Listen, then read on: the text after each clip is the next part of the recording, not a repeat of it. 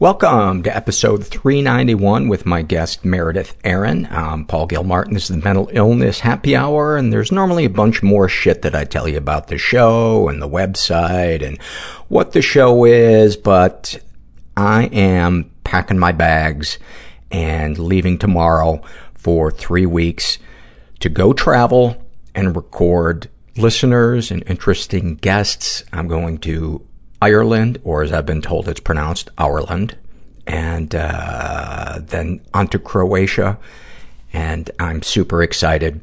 So I'm going to keep it brief. I want to tell you about one of our sponsors for today, the Great Courses Plus. I've talked to you about them before. I learned so much about my upcoming trip to Ireland by watching lectures on the Irish identity. That's the name of the lectures. I told you about the great series of lectures they have on cognitive behavioral therapy, and I believe the last time I told you about the one called Forensic History, Crimes, Frauds, and Scandals. And let's be honest, if we were to pick 3 words to describe the listenership and what we think about and how we feel about ourselves, it would be crimes, frauds, and scandals. Go sign up for the Great Courses Plus today.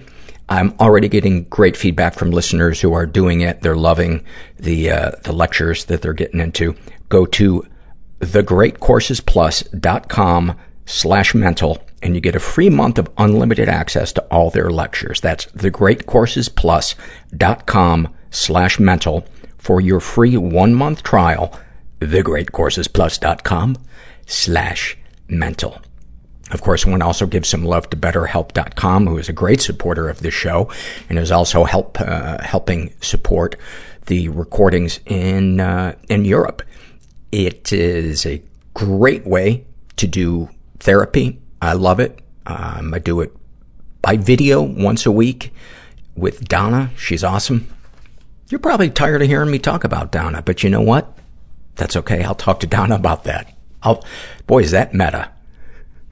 Go to betterhelp.com/mental, fill out a questionnaire, and then they'll match you with a betterhelp.com counselor, and you can experience a free week of counseling to see if online counseling is right for you, and you need to be over 18. Okay. Right before the interview, I just want to read one happy moment. This was filled out by a guy who calls himself Puppies Really Make Everything Better. I couldn't agree more. His happy moment. Hey, Paul, I saw you for the first time in one of your Patreon videos. I had never seen your face until that point, and when I did, my first thought was, that looks like a face I'd punch. I don't know why. You've been nothing but compassionate and caring in my eyes. You must look similar to someone I hated as a kid or something. But last week, I saw the photos you posted with Grady. That's the puppy that my ex just adopted. And the pure bliss in your face made all those weird, deep-down impulses for violence melt away. I felt sincere happiness for a face that once, for whatever reason, brought up hatred within me. There's a part of me inside that I don't want anyone to know about because it's weird and gross and lame and people will hate me. It was so hard to be on the planet. Just doom, people-pleasing, dread. Silent, invisible, just wailing. Stuck in the grip of the obsession. Derealization, depersonalization. A suicidal ideation. I was so embarrassed and so full of shame. If I don't get help and get what I need to get... You know, I did some horrible, horrible things. And I'm not going to be here much longer. God, I wish I could go back and undo them, but I can't. So snipers would shoot in our sides. My father was a notorious pimp in Boston. I can't do this anymore. It was kind of like Scarface. You can change somebody's life just by listening. Through vulnerability comes healing. It felt like I'd been holding a sword and shield, and I dropped them. And to this day, I have never had a better night's sleep. I started crying in a job interview saying, and I was like, LA is hard, man. LA is so hard. And I didn't get that job. I'm here with Meredith, Erin, who I met because you handle the T-shirt orders. And I've used a couple of different vendors before, and you are so fucking on top of it. And I'm just so glad I I found you, but we had a conversation when we met to talk about the businessy shit, and you shared a little bit of your story with me, and we've talked a little bit between then about some things that you encounter being a business person and also being the customer support person for your business and dealing with trolls and kind of out of control, quote, social justice warriors. Mm-hmm. And I had no idea that you deal with so much of it every day. Can you give me some snapshots of what it's, and we're going to talk about Meredith's personal life and childhood a little bit as well, but so pretty much every morning, my husband, who's also my business partner, he and I wake up to like our phone's lock screen, and it's just like a torrent of like trollish comments that have been posted to our Instagram and Facebook. And of course, it's not just those kinds of comments. We get more positive ones than negative ones, but there's a lot of negative ones. And it's frustrating because a lot of times, like on a rational level, I know that this behavior is not about us and that these people have their own problems and that's why they're doing what they're doing.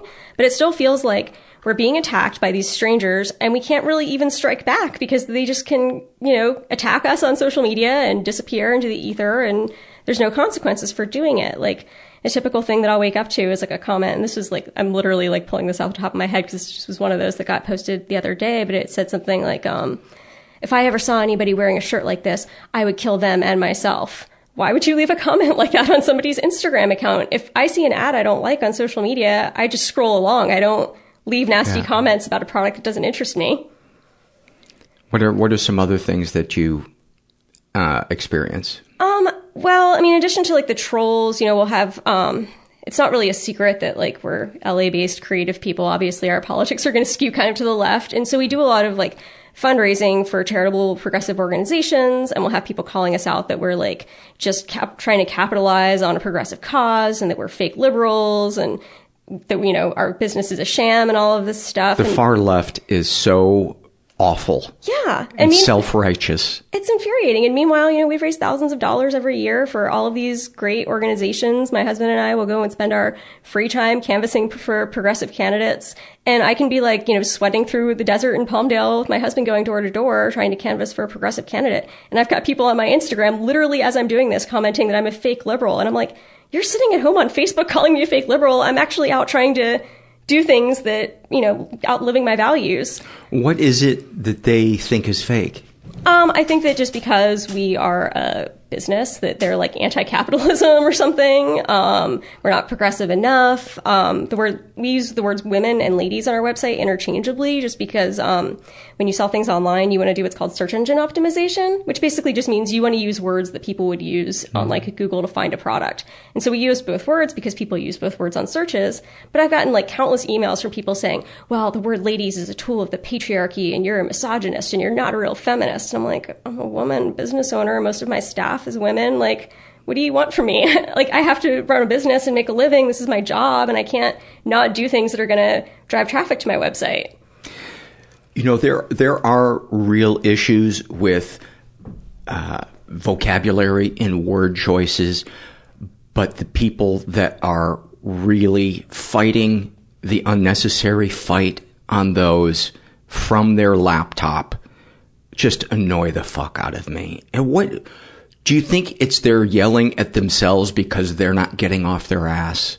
I don't know what it is that's going on in their heads, but it's definitely frustrating because I feel like, why are you wasting your time attacking a progressive small business when, if this is so important to you, you could be out, volunteering for Planned Parenthood, canvassing for a candidate that you hope to see get into office, raising funds for the ACLU. Like, there's other things you could be doing with your time than yelling at me that I'm a misogynist because I've used the word ladies. So what would you like to talk about? I guess I wanted to talk about, some of this trolling behavior and how difficult it is to deal with, and how it is if you have the kind of job where you are in the public eye and you have strangers commenting on your work all day, and how difficult that is. And then also, dealing with customers that can be unreasonable too. And it's hard, even on a rational level, to be like, well, I know that this problem is about this person and not about me, but it still feels like they're attacking me. And it's still negative energy. Yeah, and I can't really attack back. I mean, sometimes I'm tempted to, but I know it's not a good idea or a good use of my time, and so I try not to do that. But the temptation is there, because otherwise it's like these people are just kind of breaking this like social contract in polite society that we're not going to like randomly attack strangers for no real reason. And they're doing this and there's no real consequences for it. And so that can be really frustrating to deal with. Yeah, because even though you intellectually know this person is filtering reality through their issues and it's not about me, you are still having to read that and take it in. And it's like your central nervous system doesn't know the difference. I talked recently on the podcast about when I read a comment or get an email that says something, you know, I've listened to your podcast for a couple of years or whatever, but my stomach drops. Yeah. And 99% of the time, it's not a big deal, but I want to read you an email that I got recently. Dear Paul, this is very out of the ordinary for me. And I have the feeling it's not. So I just want to make sure you know how much this irritates me. I am not one that leaves reviews or comments on things. Hell, I don't have a Facebook, Twitter, Instagram, Snapchat, or anything, but I do listen to a bunch of podcasts, which is why I am here leaving this comment. Just to give you a brief history of myself, and then they talk about their, you know, having seizures, diagnosed with general epilepsy.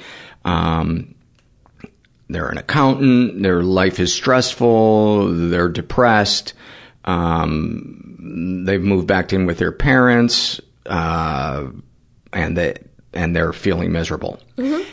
And as if this somehow is responsible, mm-hmm. and is the green flag, the green light to go ahead and write what they wrote. Mm-hmm. Anyway, that is not why I'm writing. I'm writing because I found your podcast on Google Music a couple months back, which I pay for so I can listen to whatever I want, including almost all podcasts, and started listening from the very beginning and had told a couple people to listen to it because I thought they would benefit from it. Well, the other day I went to listen to the next episode, which I think I had gone through about 40 or so, only to find out that your greedy ass put up a fucking paywall, ? I was fucking pissed. First of all, because I already pay for Google Music. I'm not going to pay for another service just to listen to the few greedy bastards that can't get their shit together or make money from Google listeners. Anyway, I thought I would try one of the newer episodes, even though there was about a 6-year gap between the last show I heard and the oldest one available. I listened to almost the whole thing and then just gave up because you sounded, and then this is in caps, fucking awful. You went from 1-hour episodes of you talking with someone for the majority of the time to 2-hour episodes of you talking to someone for part of it, and the rest is you just complaining about yourself. This show sucks now! ! Wow.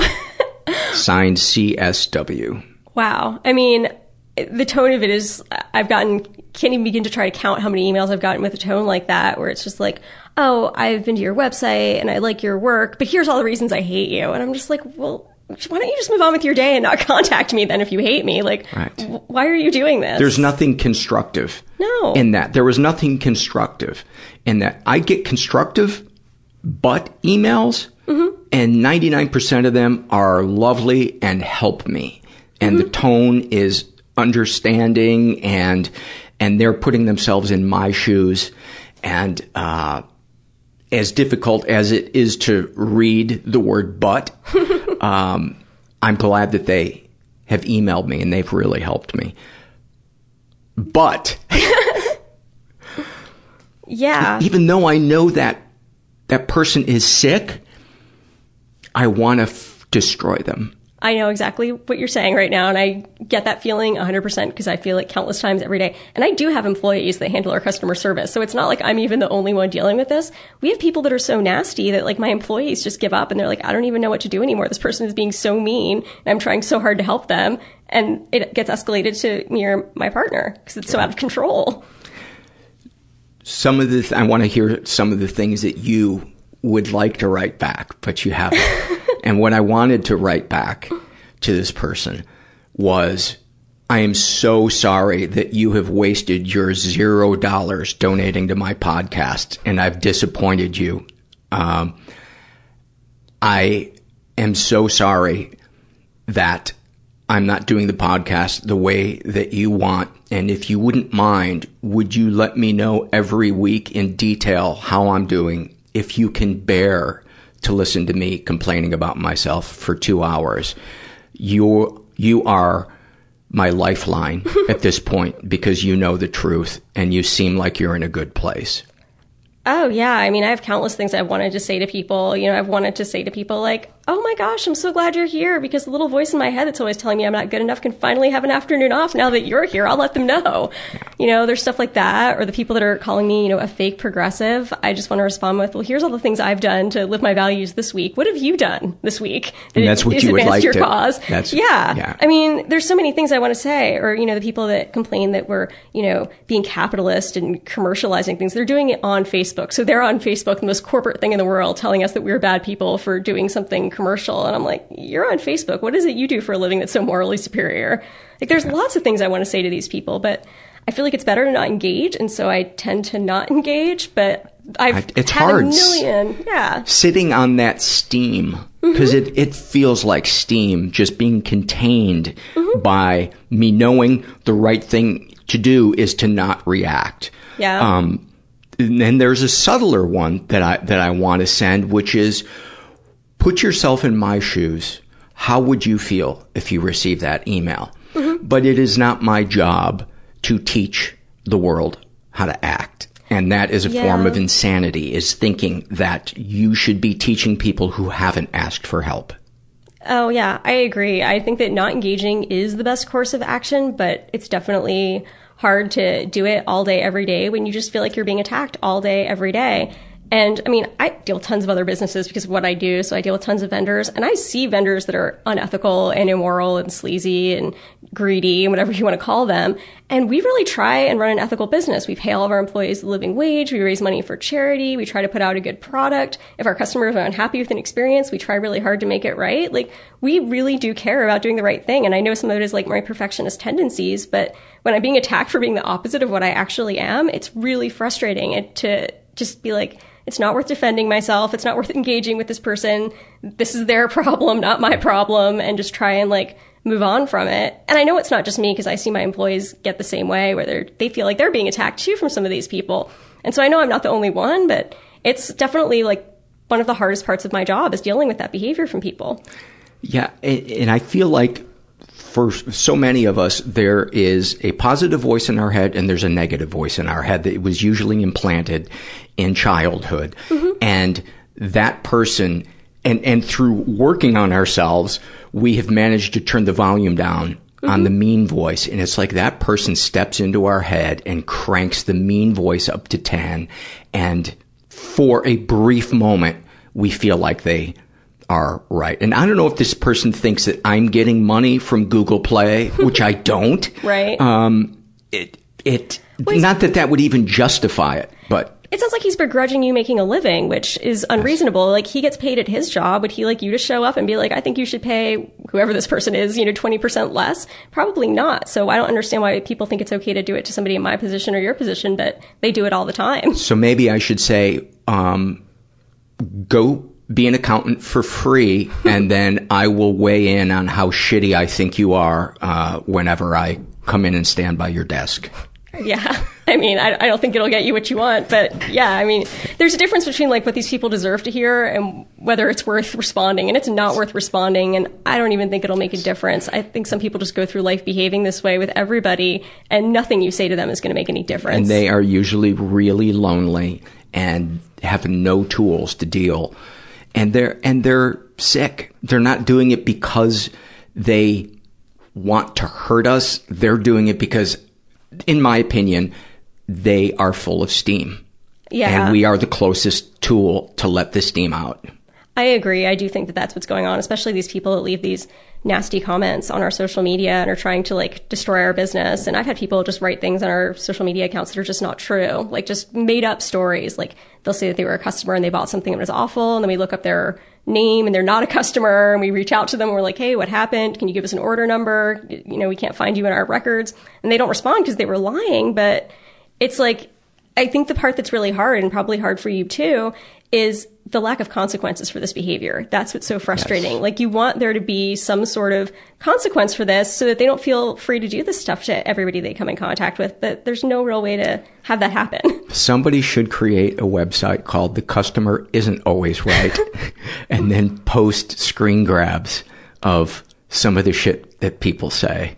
Yeah, I've thought about actually like going through all of the nasty comments that we get, because we send an email to our customers every week, and it's usually something kind of fun and content focused where we're not really, just buy stuff, but we're usually, telling about something fun or interesting that we think they would like. And I've thought about doing a whole post of just like screenshots of nasty comments people have left and my like snarky replies that I would like to give these people that I don't, because I'm like, it's not a good idea, but it's not, it's in my head. And it feels so much like that is going to be the solution to it. And on the few occasions I have bitten back, it has never brought me any peace. No, it's never a good idea. Why do you think that is in our head, that seems like it's going to help? And part of your childhood, and this might be a good time to segue to it, is the stuff that happened to you from your dad. Are you comfortable talking about the we can physical talk about some of that stuff. Violence? Yeah. So I think the reason, back to your question, and I'll segue into that, why it is that in our heads it sounds like a good idea, but in reality it's not a good idea. Reality, it's not a good idea because it's just not going to make a difference. It's not going to change that person's mind. It's not going to make you feel better. It's probably not even going to affect them in any way. Like, there's nothing you're going to say to this person that's going to make them really look at their own behavior. And I think part of why that triggers somebody like me a lot, and maybe you a lot too, is I grew up with pretty abusive parents, and it was like kind of... Pretty abusive? Yeah. Meredith, she shared before we started rolling, and some of this stuff she's not comfortable sharing. One of the worst childhoods I've ever heard.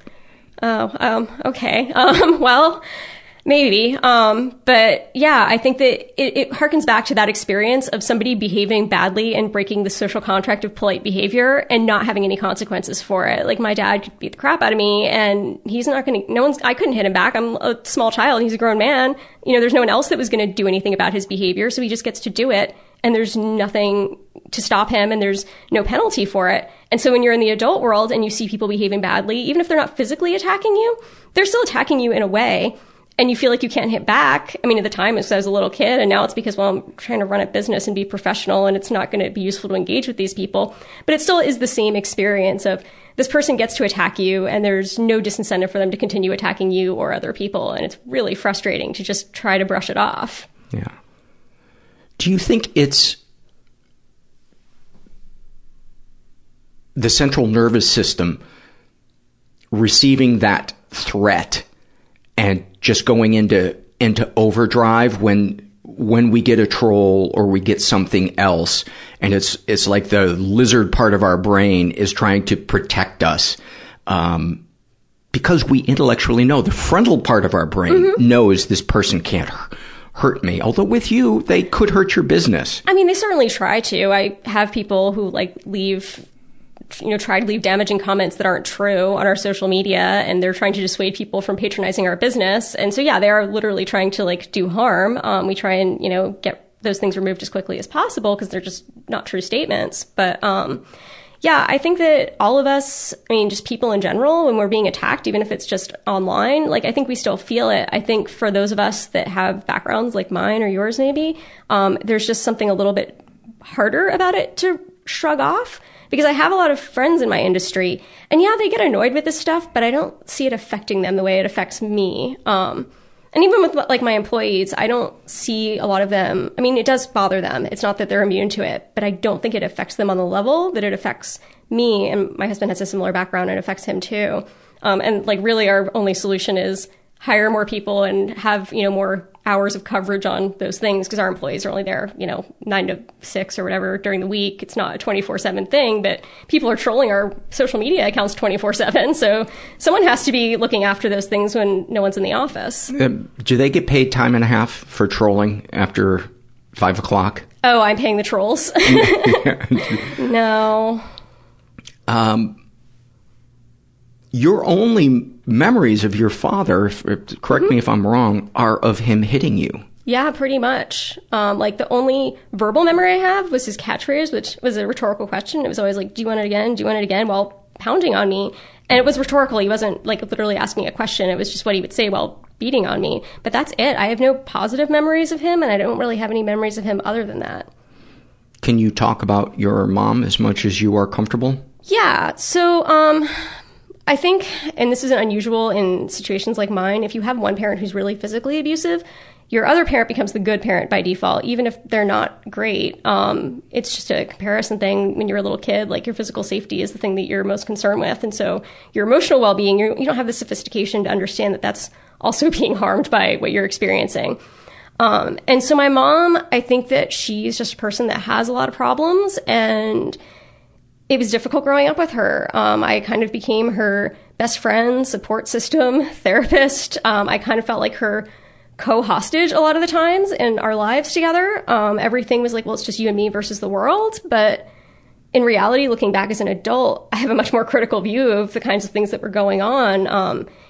Picking on me about my appearance constantly, basically putting me in a position to help her raise my brother, lots of different boyfriends around every other week. There was a new guy. It was just a lot of chaos and dysfunction and instability, a lot of suicide threats, a lot of active eating disorder behavior that was on display. And so at the time, it felt flattering to me because she treated me like a peer instead of her daughter. And so it made me feel like, oh, I'm so mature and sophisticated. But looking back as an adult now, I'm horrified by the kinds of things that she did when I was a kid.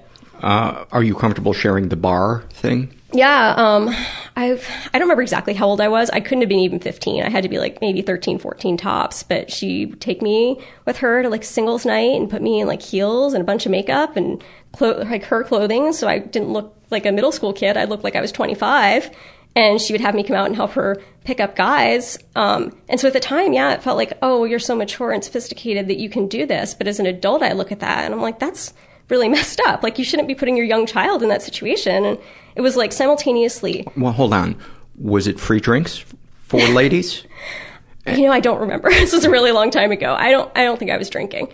But I did have grown men trying to talk to me, and I think they would have been horrified if they knew they were talking to a child. They did not know they were talking to a little kid. Because I didn't look or talk or sound like a little kid because I'd had the weight of the world on me from the time I was a toddler.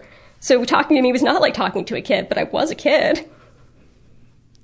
What else are you comfortable sharing, experiencing? I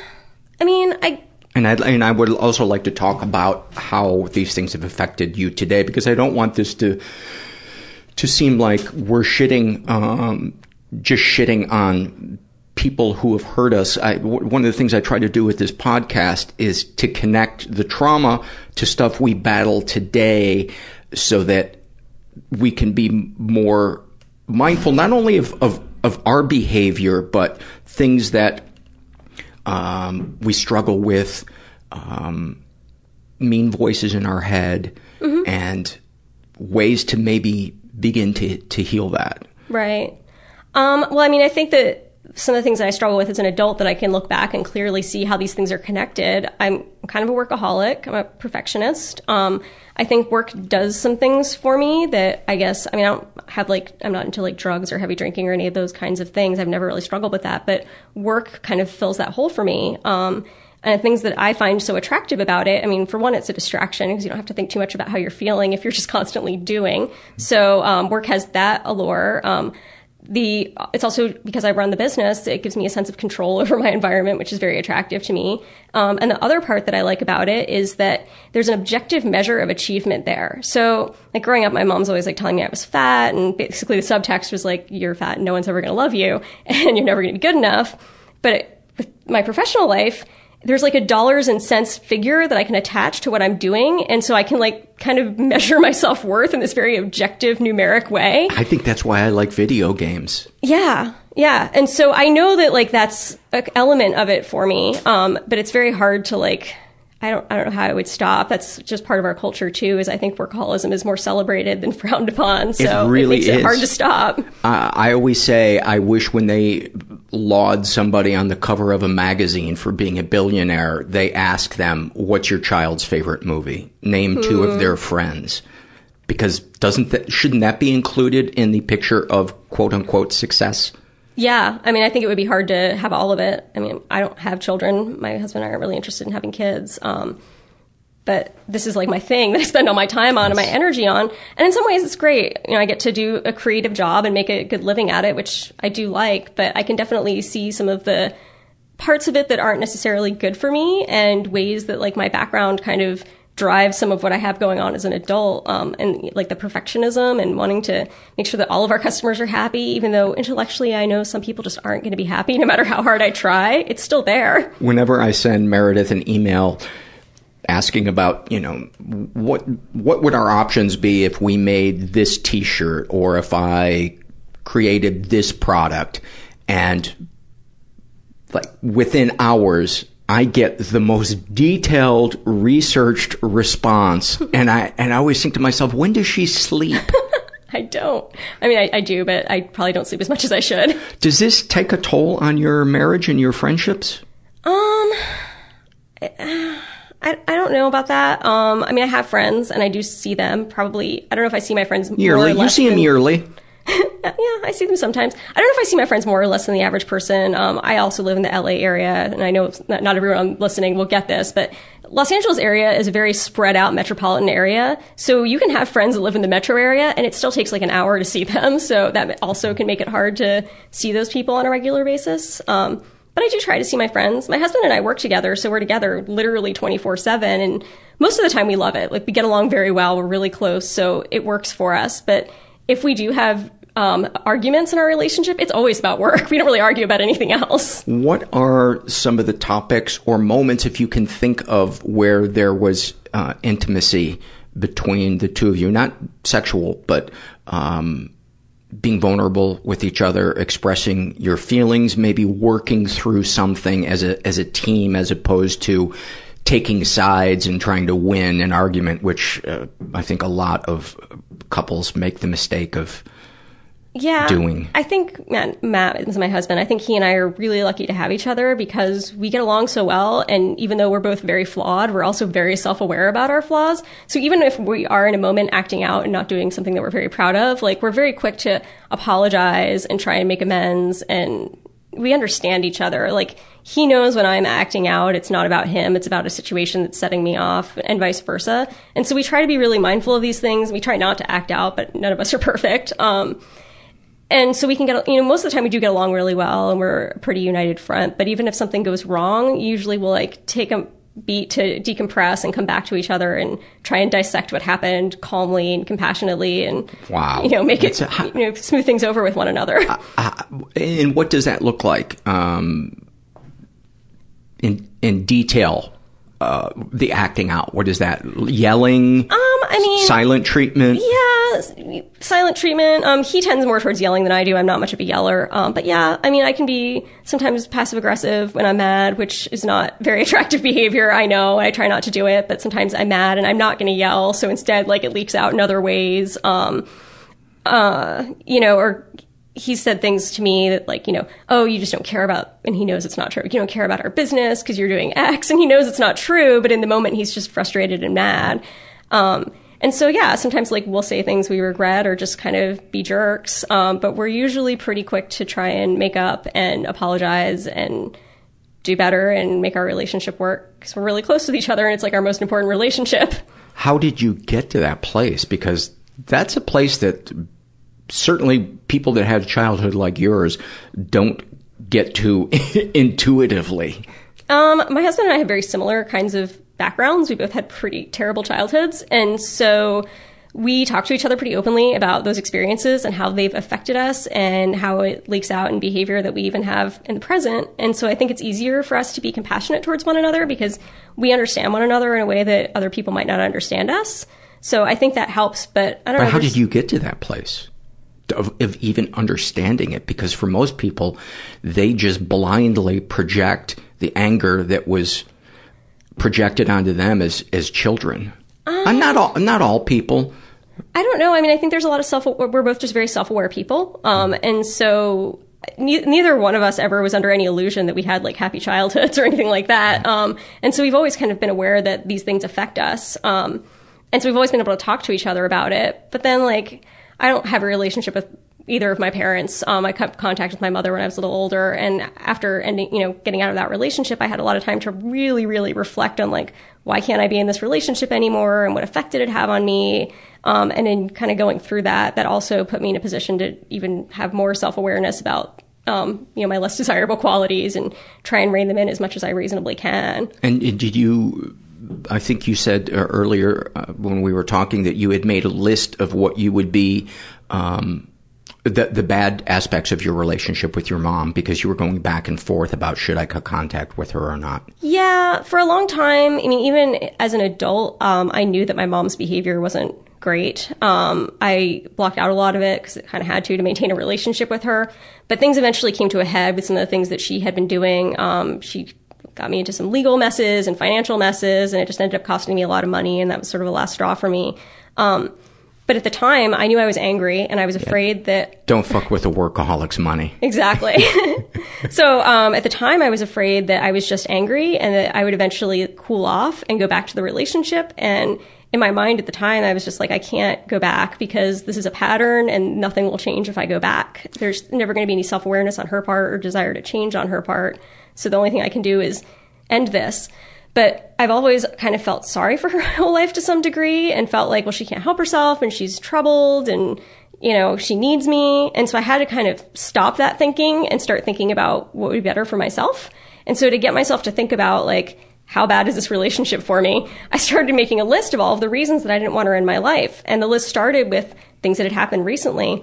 But the more I thought about it, the more things came back to me and the more like kind of traumatic childhood memories came back to me, and the list got longer and longer and longer. And by the time the list was kind of an ongoing thing for months that I would just jot things down as they came to mind. But by the time I was through making that list, I wrote the list at the time thinking, I'll refer back to this if I'm ever tempted to get back into that relationship. But after I made that list, there's been no temptation to get back into that relationship. And there were things that Meredith shared with me off mic that are pretty fucked up to say the least. Yeah. Just to give the listener a picture that there is more, that there's a cherry on top of this sundae. Like for example, I could give you lots of them, but we could be here all day with that stuff. I think just like a good highlight of like typical, like my mother's idea of being loving that I think any of us could look at and be like, that's not really an appropriate thing to say to your child. I must have been about 7, and I have a younger brother who's about 3.5 years younger than me, and she had seen this movie, Sophie's Choice, which I haven't seen. But apparently the plot of the movie is this mother has a son and a daughter, and it's Nazi Germany, and the Nazis want her to give them one of her children to kill, and she decides to give them her son and keep her daughter.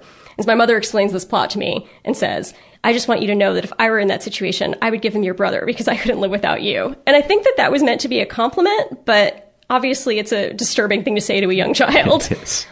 She told me The Giving Tree, that Shel Silverstein book, was an allegory for motherhood. So she had a very different idea about like what parent-child relationships are like than I think maybe more high-functioning parents would have. Yeah. She sounds really, really sick.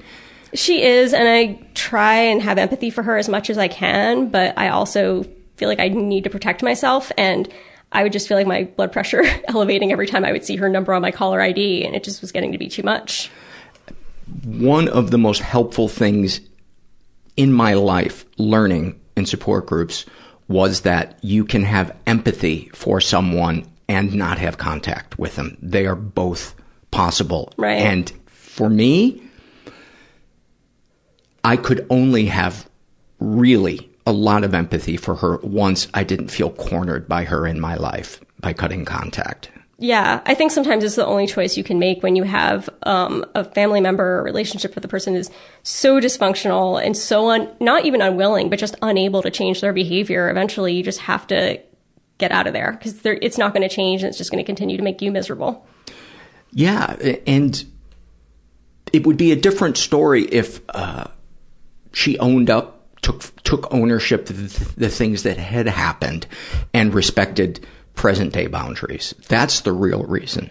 Yeah, I think that it will always be a combination of that never happened or you're making too big a deal out of it. And that doesn't really work for me. And the same behavior persists to this day. If I got her on the phone right now, she would, I don't even think we would hear, how are you? I think it would just be a screed of ways that she's suffered and she's aggrieved.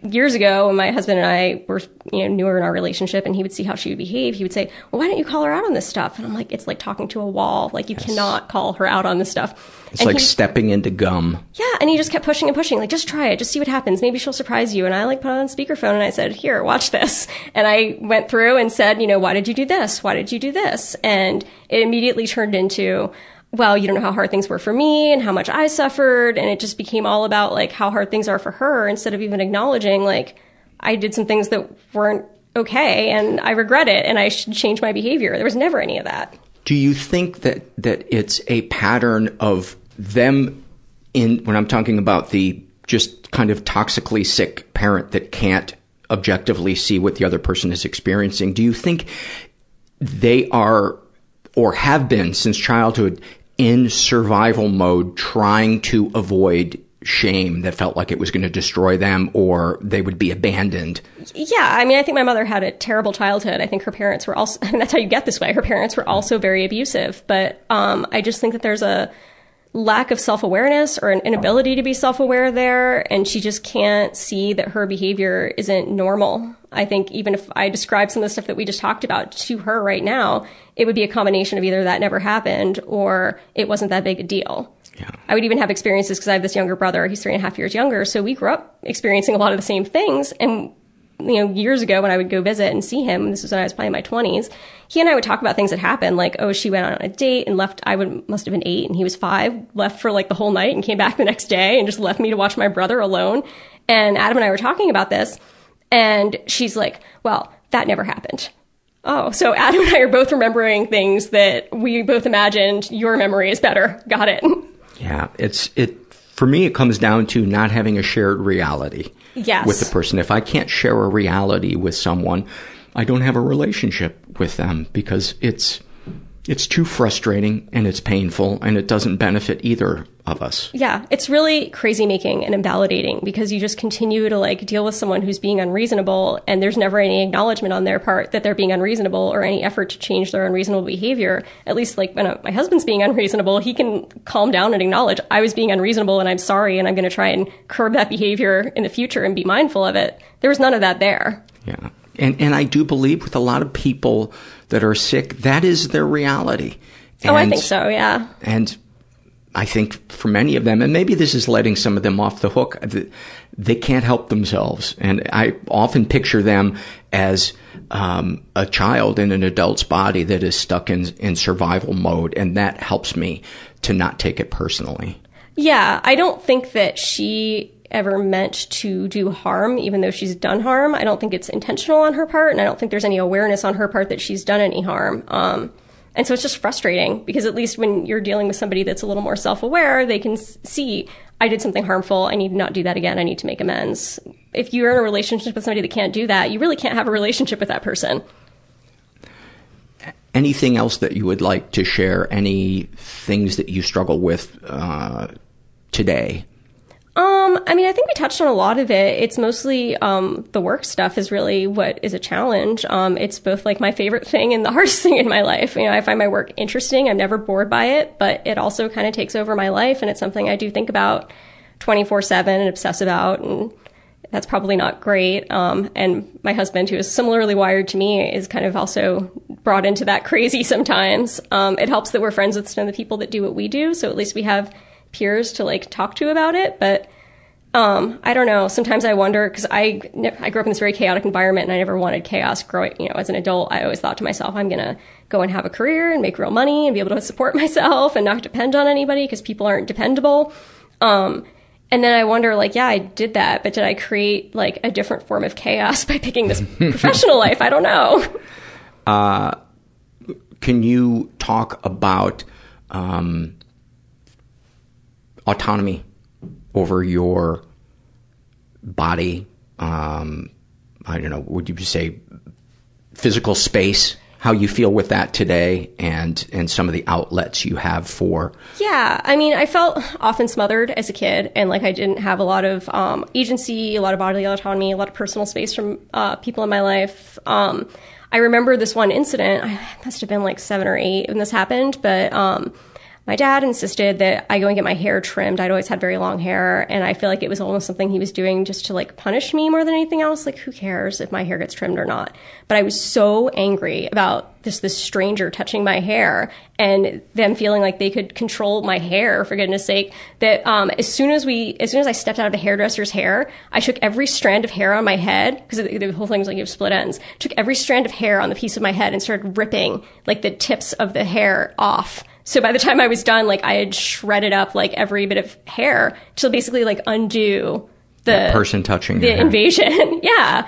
And the whole time this was going on, I'm crying and ripping my hair out. My mom is you're messing up your hair. And as an adult, I'm thinking if your kid is doing this over a haircut, you have bigger problems than their hairdo. Yeah.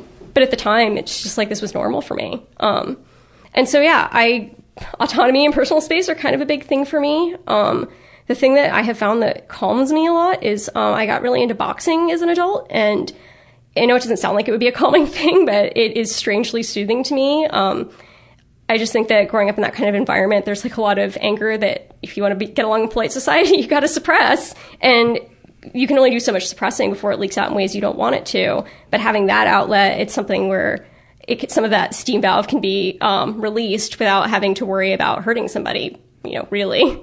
Are there any moments that you can recall that kind of highlight that experience for you? With boxing? Yeah.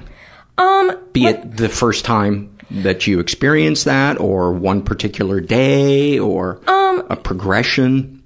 As a progression, when I first started, I thought maybe I just wanted to hit a bag. I didn't know that I wanted to necessarily hit a person. And my trainer, I love her. She's great, and she's taught me so much. But, of course, I started with her just hitting mitts and hitting bags. And eventually she did teach me how to spar.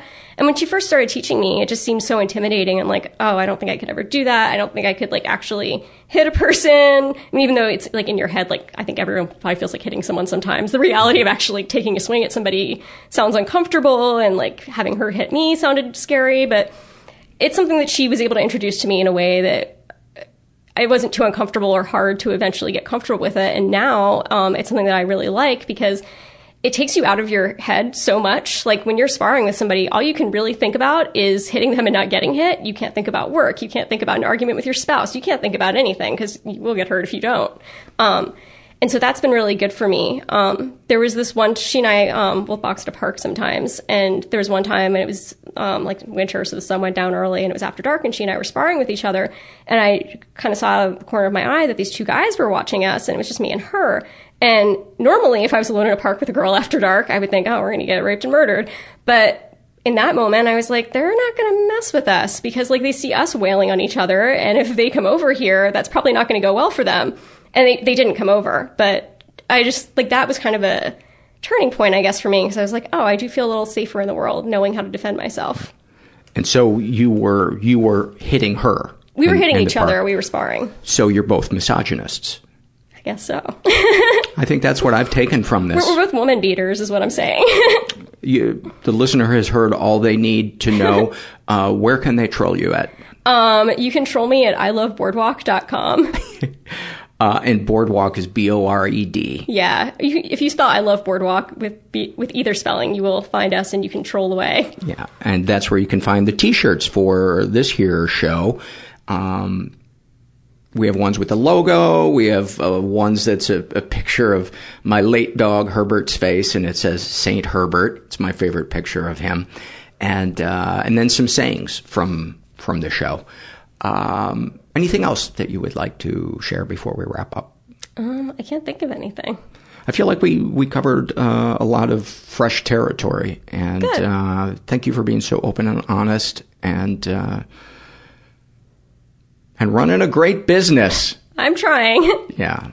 Thank you, Meredith. Thanks. Love talking to her.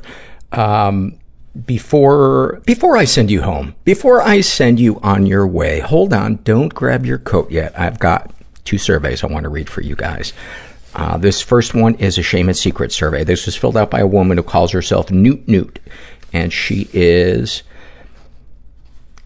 18. She identifies as queer. She was raised in a pretty dysfunctional environment. Ever been the victim of sexual abuse? Some stuff happened, but I don't know if it counts. From a very young age, I was hypersexual. One memory that sticks out: I was about 4 and at daycare. It was nap time and I was having a wet dream. When I woke up, I was moved to the other side of the room. I remember feeling a lot of shame after that. During my sophomore year, I started to have wet dreams about my mom. I would wake up feeling scared and ashamed. I told a doctor I trusted that I thought something might have happened when I was younger. She said she believed me and was so sorry. Being able to say that, even though I don't know exactly what happened, lifted so much of the shame I'd been carrying since I was little. She's also been emotionally abused. Both of my parents suffer from mental illness. My dad is a disabled veteran suffering from PTSD, bipolar depression, and trauma from his abusive father. My mom grew up in Colombia during wartime and saw both her parents get killed and is really mentally fucked up as a result. They've always put their demons on me, told me that they didn't want me. My dad blamed me for him being suicidal, etc. Wow. I've been pretty resilient despite this. I know that they don't really mean it. It just hurts not being able to trust people you love so very deeply. Any positive experiences with the abusers? I have unconditional love for my dad. He's my hero despite what he's done to me. He's such a tender person under all that toxic masculinity and just wants to save others to escape his demons. When I was about 2, my aunt and cousins were escaping an abusive husband/father, so my dad let them come live with us.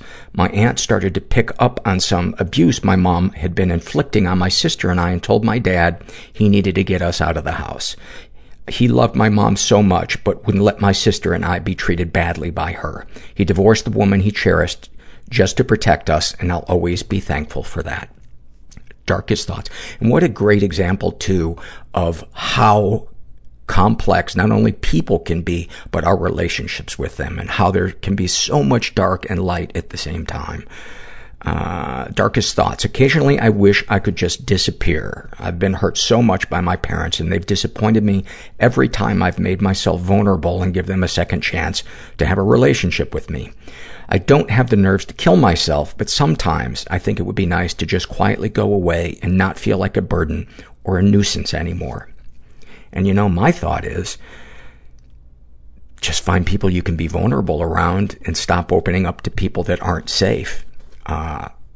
Said the pot to the kettle, who waited until he was 40 to do that.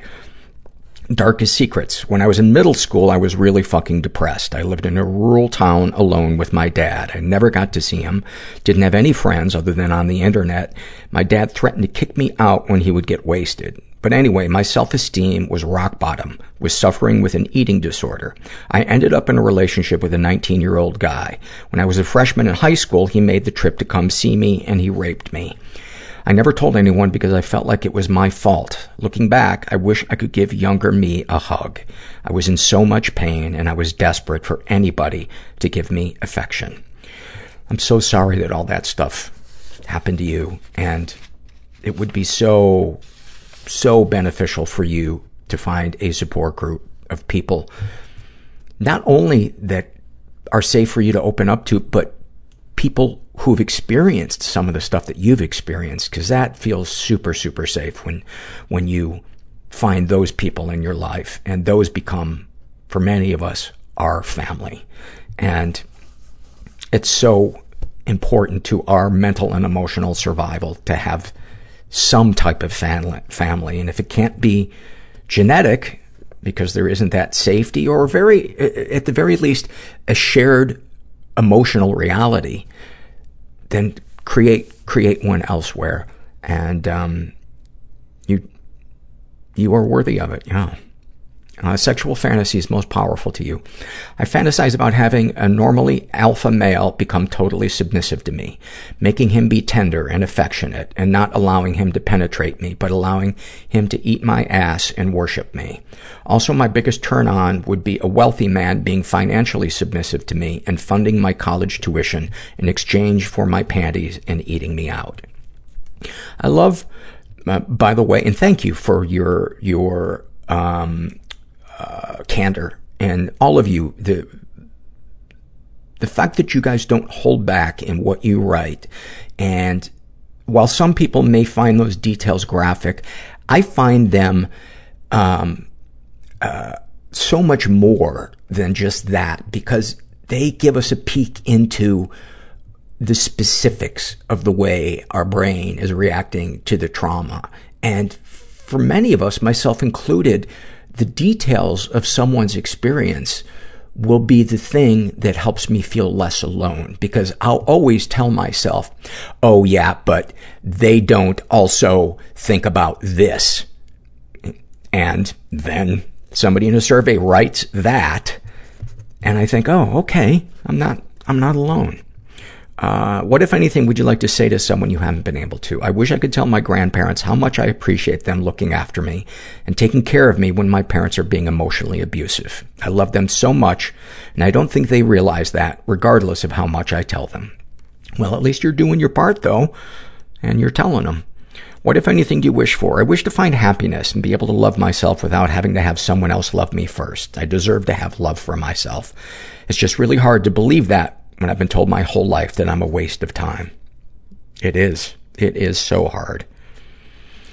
Have you shared these things with others? I've talked to my partner about a lot of stuff. He doesn't really say much. He just looks at me and says sorry with his eyes and then holds me while I cry it out. I feel so supported by him. He's my first healthy relationship. I feel so much guilt for not being in love with him.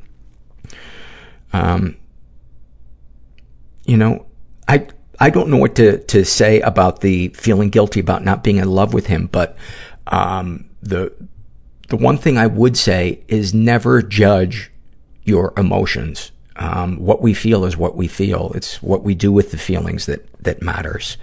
And people that tell you should be feeling one way or another way are just wrong. They're just wrong.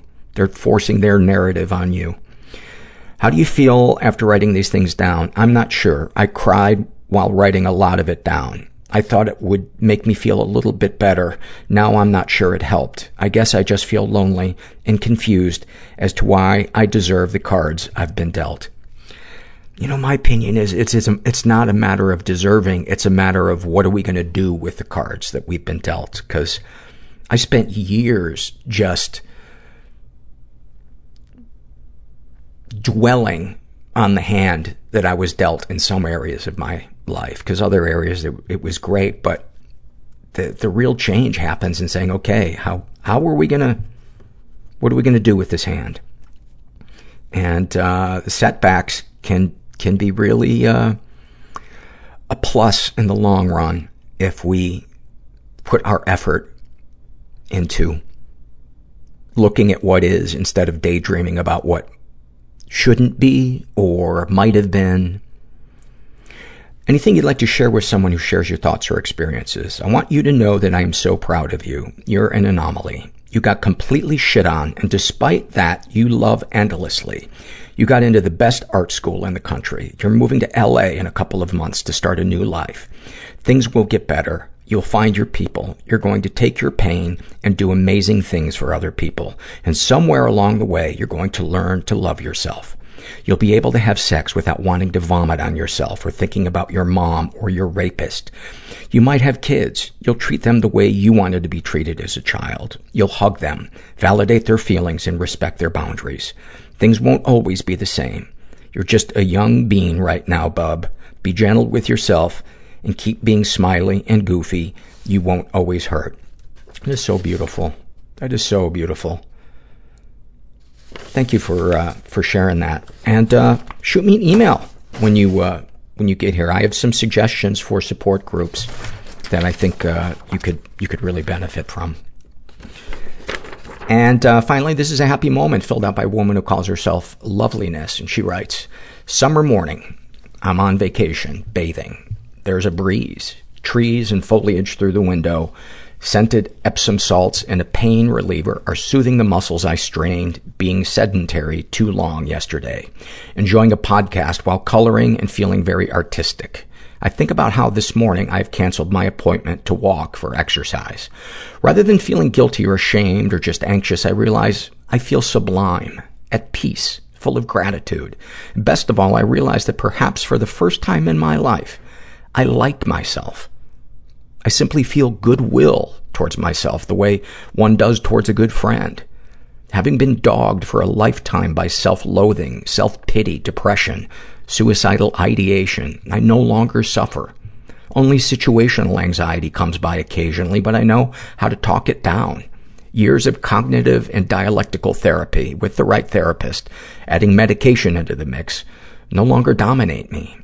I'd made peace, I thought, with my narcissistic father years ago, but when rage, a murderous hatred, came up in the wake of his death, it freaked me out. I sought out EMDR sessions, about 6 of them, during which I processed 2 traumatic events. So EMDR is the latest therapy that has helped me deny those memories any power. Hopefully that healing will show up in my professional life where the effects have persisted. I want to say to others, therapy and meds have been a godsend. They have helped throughout the last 10 years with increasingly obvious results. I also recommend bathing or any contact with water. In me, it spurs release, hope, and creativity. On some days, when I wanted to leave the planet, it helped me stay. Thank you for that. And that's so funny, because, well, I don't know if funny is the right word, but, just yesterday, I was at the beach for the first time and I'm taping this ahead of time, for the first time in 2 years. And I just thought, why do I never come here and relax? It's 30 minutes from my house.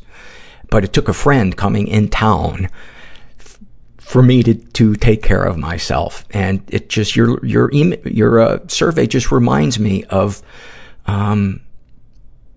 we need to be proactive with doing nice things for ourselves. But it's so easy to fall into that rut of just, getting into our routine and suffering through, tough times. I would bet that the fear of traffic cuts 90% of experiences out of our lives. I can't tell you how many things I would love to do, but then my mind pictures snarled traffic and I go, I think I'll just sit on the couch and think about myself. Anyway, I hope you liked this episode. And right now I am out of the country. I recorded this ahead of time. And I cannot thank the people who support this show and the advertisers for helping out, because I would not be able to go record non-American listeners if there wasn't some support of this show. And while we always do need more support, I'm grateful that it was enough for me to, it's enough for me to pay my bills and once a year go meet some listeners outside of the States. And for that, I am extremely, extremely grateful. And, just never forget that you're not alone. And thanks for listening. Everybody I know is bizarrely beautifully fucked up in some weird way. Bizarrely beautifully fucked up in some weird way. Bizarrely beautifully fucked up in some weird way.